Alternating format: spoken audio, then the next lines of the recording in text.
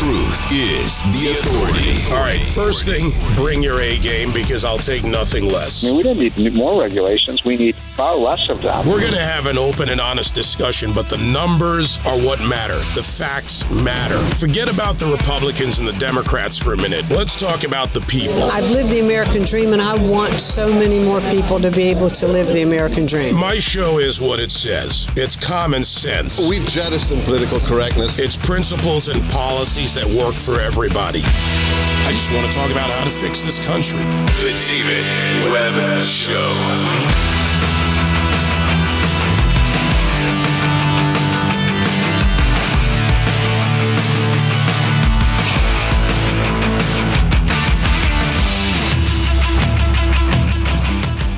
When it comes to the border, we have to get beyond the numbers and into the weeds.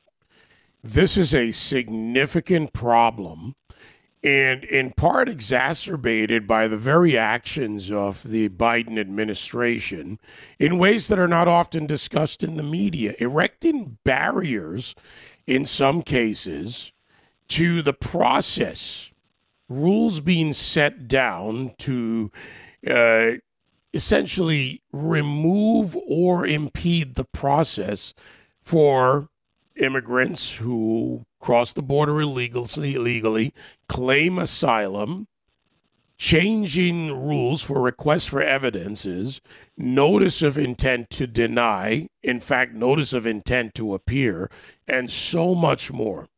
They're undermining the system itself. And I've warned you for years that if the system doesn't work, the problem will get increasingly worse. Yes, we have a little under 1 million that we know of that have crossed our southern border this year alone. That's in your communities. Representative Ralph Norman from South Carolina's 5th District joins me now. Representative Norman, Chairwoman Maloney will not have a hearing on the border crisis. You know, I don't even care personally or professionally that much whether Kamala Harris goes to the border or not, because that is simply a photo op. You, however, have been to the border. What did you go there to do? What did you see? And what do you bring back for not only the committee, but for this audience? David, we went with, I think it was 10 other congressmen. Yvette Harrells is who organized it, and Andy Biggs and others, and went to see firsthand what this administration will not do. They get this. They've been in office 145 days. The biggest issue we have, other than China and other than countries that are invading this country through cybersecurity and other things, is the border.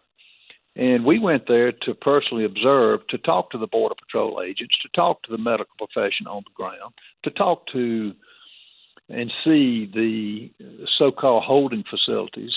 And what we saw was alarming. It really was. I mean, they had, well, first of all, they would not allow us to take pictures.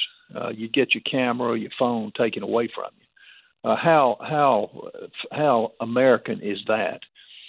Secondly, there were some of the nicest buses that I've ever seen in my life that were transporting the children to other hotel facilities that I had heard about, but they were loading them up so that I assume we couldn't see them. And to hear the Border Patrol agents who were changing diapers basically say that our hands are tied, we can't do what we were trained to do. And the most heartbreaking thing is to see toddlers in there with 15 to 20-year-olds. How safe is that? How safe is a hotel room that they shipped them to, where you can't watch them? The facilities we saw, you could at least watch them, and they had those tinfoil coverings they were using for covering to sleep with, but on the floor. But it's heartbreaking, and to go from what President Trump installated to see the actual barriers laying on the ground rusting, to see the footings in place, to see the mounds of steel that have already been paid for, with the contractors already have been paid to put it up, basically just stopped. to hear the ranchers. We had 2 roundtables where ranchers were coming in, and literally, David, they were crying.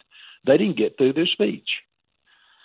Their ranchers are being overrun. There's some of these were 5th-generation farmers, ranchers, and they're talking about leaving because their lines are being cut. The coyotes and and I don't mean the animals. I'm talking about the coyotes that are transporting these children, who, by the way, every one of them are paying outlandish fees to come to what they consider the land of opportunity in America.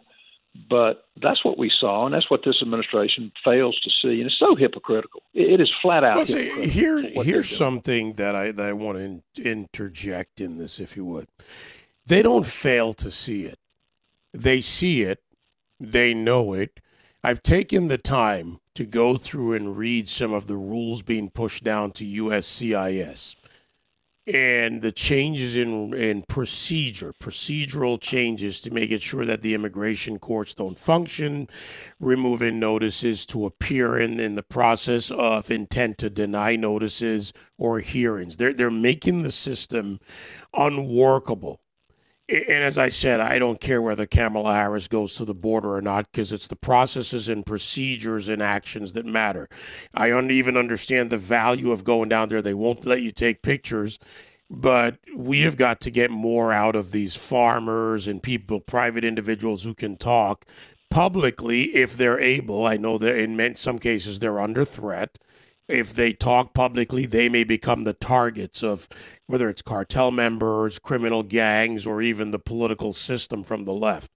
So we've got to look at it. They know what's going on. They know the problem's coming to your hometown in South Carolina, that it's coming to our communities all around America. If they're not going to do anything about it, if they're changing the processes, aside from Texas, for example, putting $1 billion into building additional wall structures, what can actually be done, and can anything be done at the federal level right now? Not with this administration. I mean, no. I mean, it's just words. It's like Kamala Harris saying, "Don't come." I mean, as if that carries any weight. Ignorance and incompetence is hard to overcome, and this administration knowingly knows what they're doing. It's just votes. I mean, they're the catch and release, where they've reinstituted the 180,000 that came across in May that we know of. It's just they're shipping them all over the country. And get this, the one I went on a night patrol. A lot of us did. And the Border Patrol agents was telling us about this one guy, 14 years old, had a mouth like a sailor, cussing everybody. You can't stop me. Biden's got things in place. He literally said that.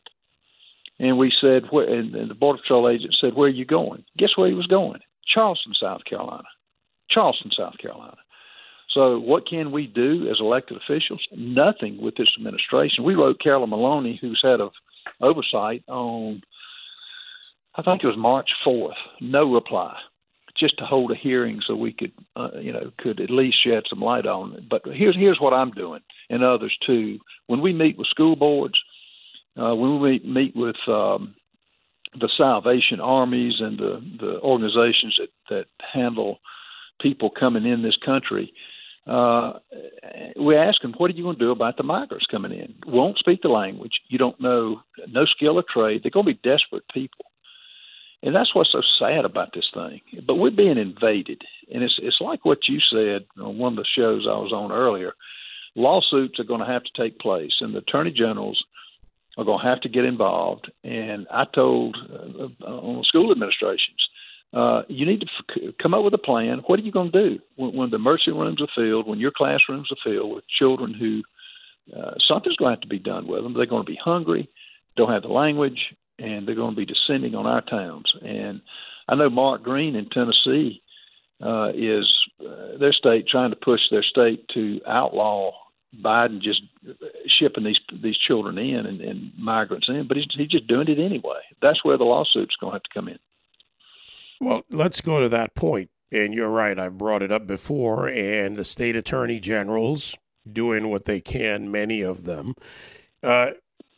Still nothing out of the Republican leadership in the House. That frustration, I don't understand it where there are clear violations where Kevin McCarthy and the senior leadership in the Republican Party is. There are clear challenges here. I've spoken to a number of attorneys who said they could file these suits. Why have you asked the question and gotten any clear answer on why the Republicans in Congress, whether House or Senate, are not taking on the administration? Well, two things the last time you mentioned it, because I was interested in why weren't we, meaning the Republican Party, using whatever means we had to file suits. And I went to Kevin directly the same day, I think, or the next day I was on your program. He said, tell me what program we've got to sue other than the attorney generals. We don't have a stash of money that's laying around, nor do we have groups that can just file a lawsuit. And the other thing I would say, we've been in the last 145 days. I mean, look at what we've had to face. H.R. 1, which is basically taking away our voting rights and federalizing that. We've had D.C. statehood, which are trying to force a state that's, smaller than Rhode Island for political power. I mean, it's just been one thing after another through executive orders. And the other thing I would say, and I get this question a lot when I'm speaking, why aren't y'all doing anything? And the best analogy I can use with the media, with name me other than a couple, Newsmax, One News Network, maybe Fox at some point in time. But if it's like going into a basketball game where it's 4-on-1 or 3-on-2. I don't care if you got Michael Jordan.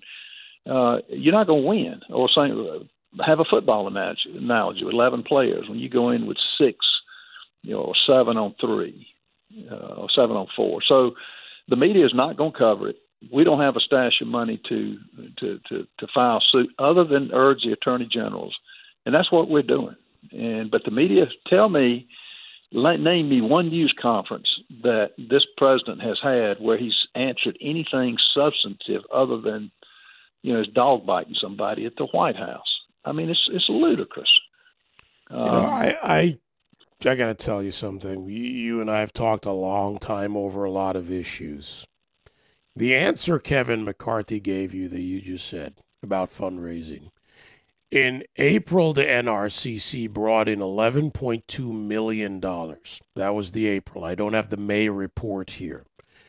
Fundraising is not the issue. Not having the money is not the issue. There are plenty of groups that would join the Republicans, from simple amicus briefs to others that are out there fighting this issue, whether it's Center for Immigration Studies, Federation for American Immigration Reform, Heritage Foundation, and others.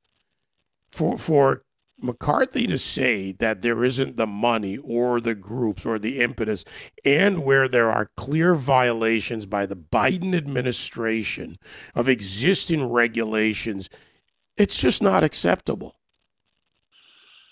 The only thing I would point out, David, is if we don't take control, if we don't in the 2022 elections, if we don't take control, the country's gone as we know it.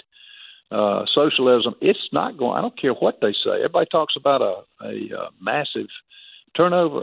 These Democrat candidates are funded. I mean, look at what forget the media and forget what Facebook and social media does to conservatives.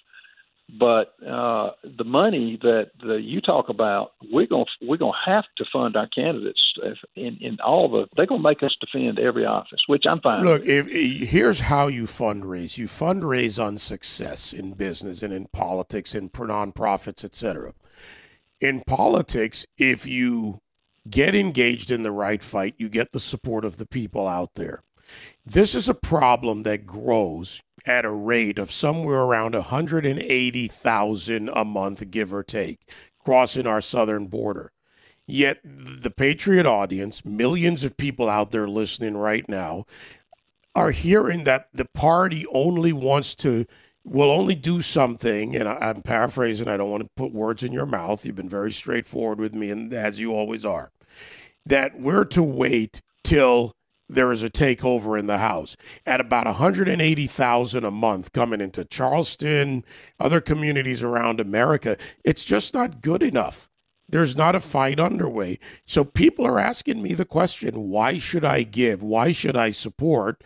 There are big donors. There's your average donors, small donors. Those are voters.